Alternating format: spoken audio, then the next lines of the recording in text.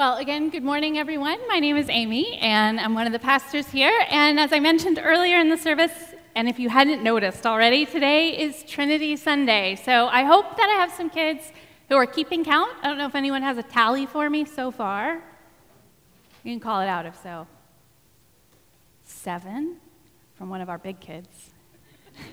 Buzz. Anyone else? All right, 7 is the number to beat, but I'm going to ask at the end.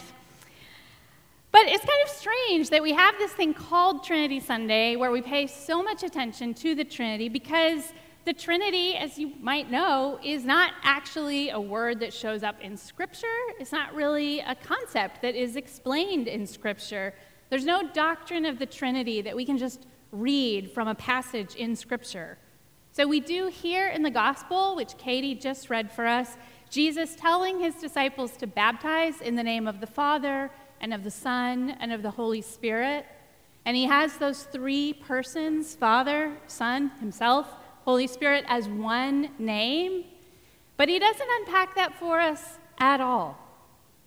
Now, the whole concept of the Trinity is something that is just the early Christians trying, within the bounds of their very limited and frail human understanding and the limits of our human language, they're trying to just bear witness to the God who is, the God who has revealed himself to them in Scripture, in history, in the person of Jesus, and in now this Spirit-empowered community that we call the church. And so they look at this God that they have encountered, and they try to put language to who he's revealed himself to be. And all this language and concept of the Trinity just bubbles up from that attempt. And we actually can see this happening in real time all through the pages of the New Testament.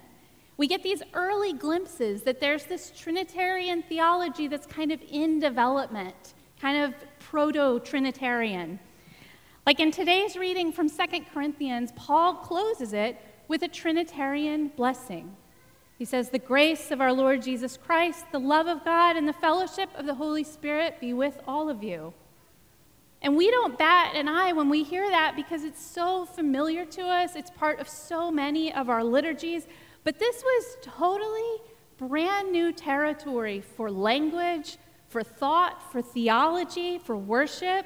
It was brand new. And you see that throughout the New Testament.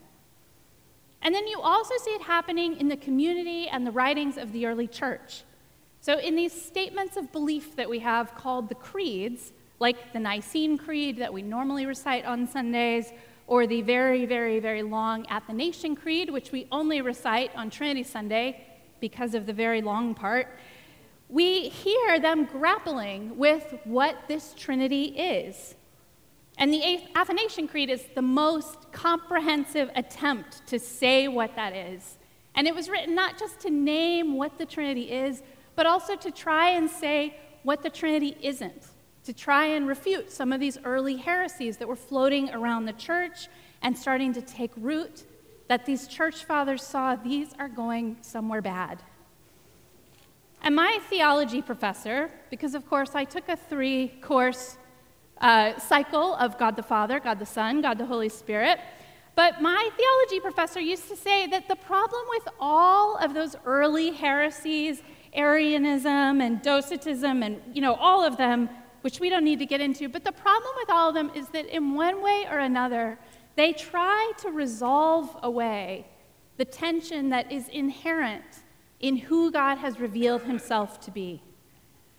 Good theology, what we sometimes call orthodoxy, is trying and able to preserve that tension, to hold together the mystery of the 3-in-1 God that gets revealed to us in Scripture.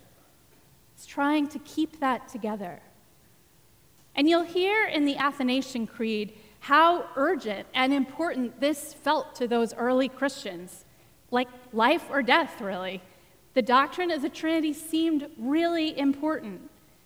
They knew that what we think about God matters, how we imagine God matters, how we capture our imagination of God in language matters, as frail and as limited as it is.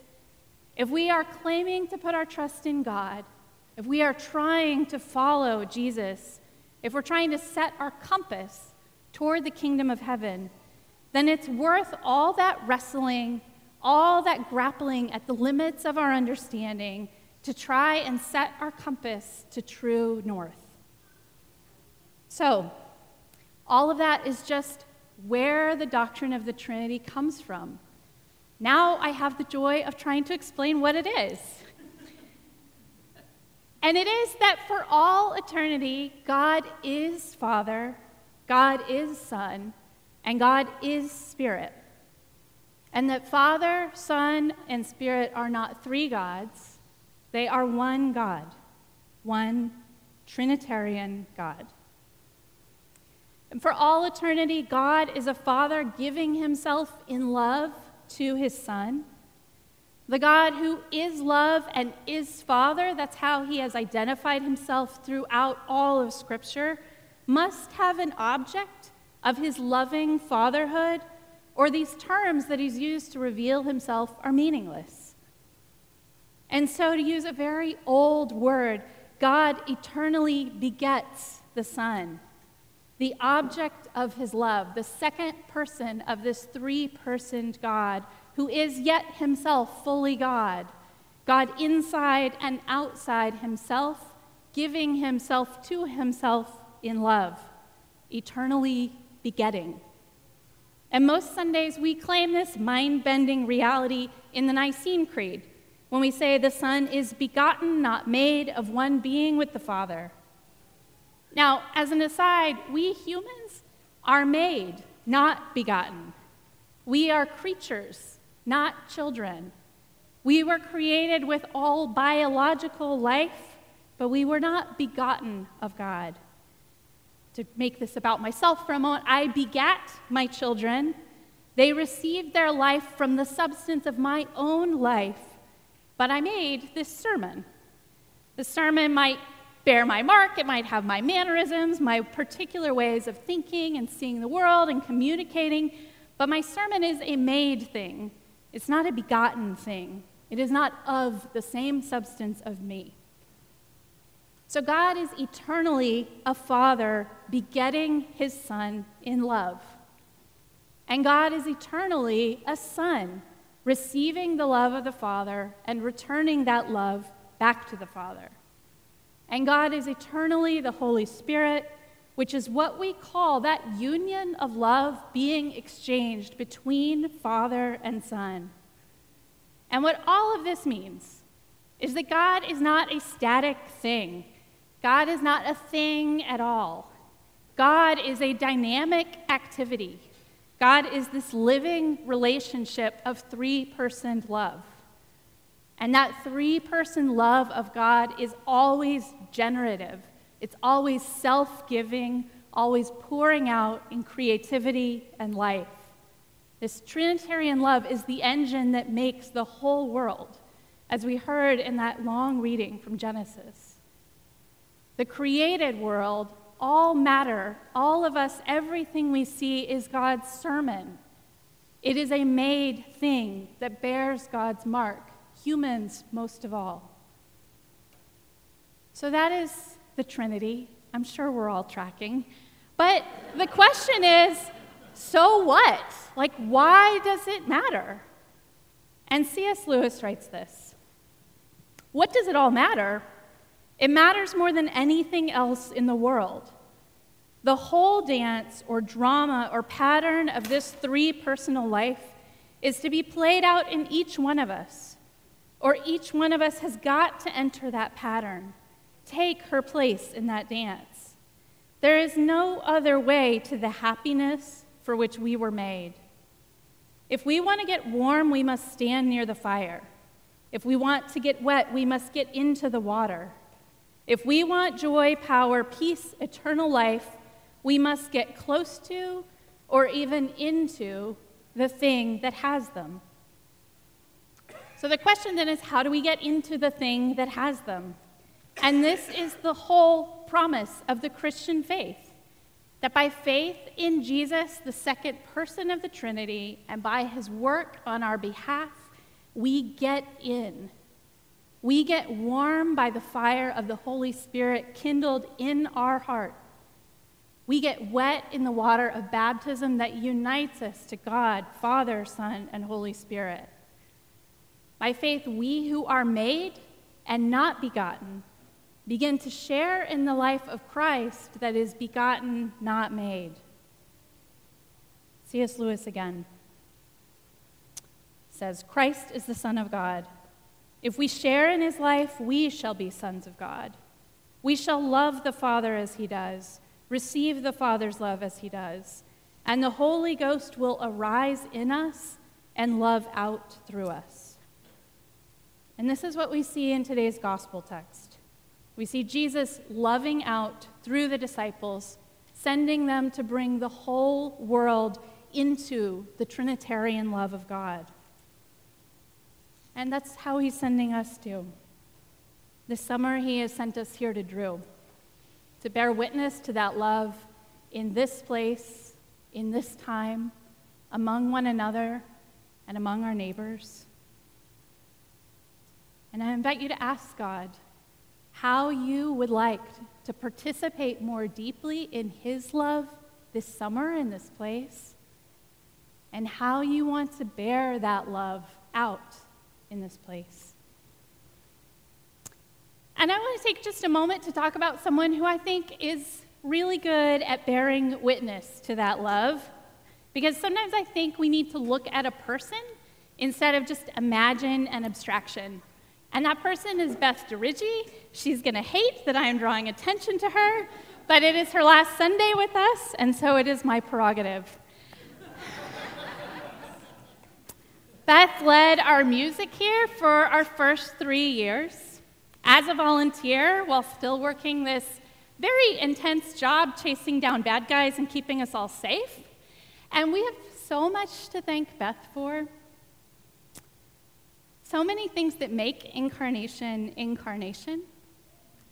Our high participation way of doing worship, our diversity of musical styles, our deep love of minor key songs. This testament that we can sing praises in a minor key, that's rich, guys, and that's Beth. But most of all, what I'm grateful for is that Beth has cultivated this communion of love among the musicians. And I think it really matters that the worship of this church has always been led by a community that loves each other, who love to play together, who love, when they play, to point away from themselves and toward the gifts of others, toward the gifts of this congregation. They invite us to sing and participate with them. And I really think you can sense that generative joy, that creativity, the harmony that flows out of a team of musicians who love each other. It's really this glimpse of participating in Trinitarian love. It says we're not here to watch a concert, to follow a charismatic leader. We're here as a community of sons and daughters to worship the Trinity together. And that's really the whole point of the doctrine of the Trinity, is worship. The Trinity has always been this attempt to more deeply understand and name and praise and enter into the God who has revealed himself to us. That's our true north, and the more we set our compass there and walk in it, the more our lives move to praise. So I think it's really fitting that our psalm for Trinity Sunday is the last psalm of the book of Psalms, Psalm 150. And it's this exuberant psalm of praise with every breath, every instrument that can be named. This is before the trombolele had been invented, which is a combination trombone and ukulele that we've pioneered right here, guys. But every instrument, even dancing, everything is captured up into these hallelujahs and these praises for God. But the Psalms are a book of prayers. And these prayers are arranged in order, and the order is not random. They didn't just collect them. They are arranged liturgically, sequentially, intentionally, and they have their own logic. And the final psalm is there as the capstone of these prayers. It's the culmination of the entire book, this song of praise. And that tells us that praise is where all of our prayers, all of our Trinitarian movements and wonderings and tryings, no matter how anguished our cries and our grappling, that is where it's taking us, to praise. Eugene Peterson says, all prayer pursued far enough becomes praise. Praise is the destination of our prayers, of our theology. It's the destination of our lives. And so let's join our voices in praise. Let's praise our Trinitarian Father. We praise as a communion of love, a love that flows out to the Father and out to others. Amen.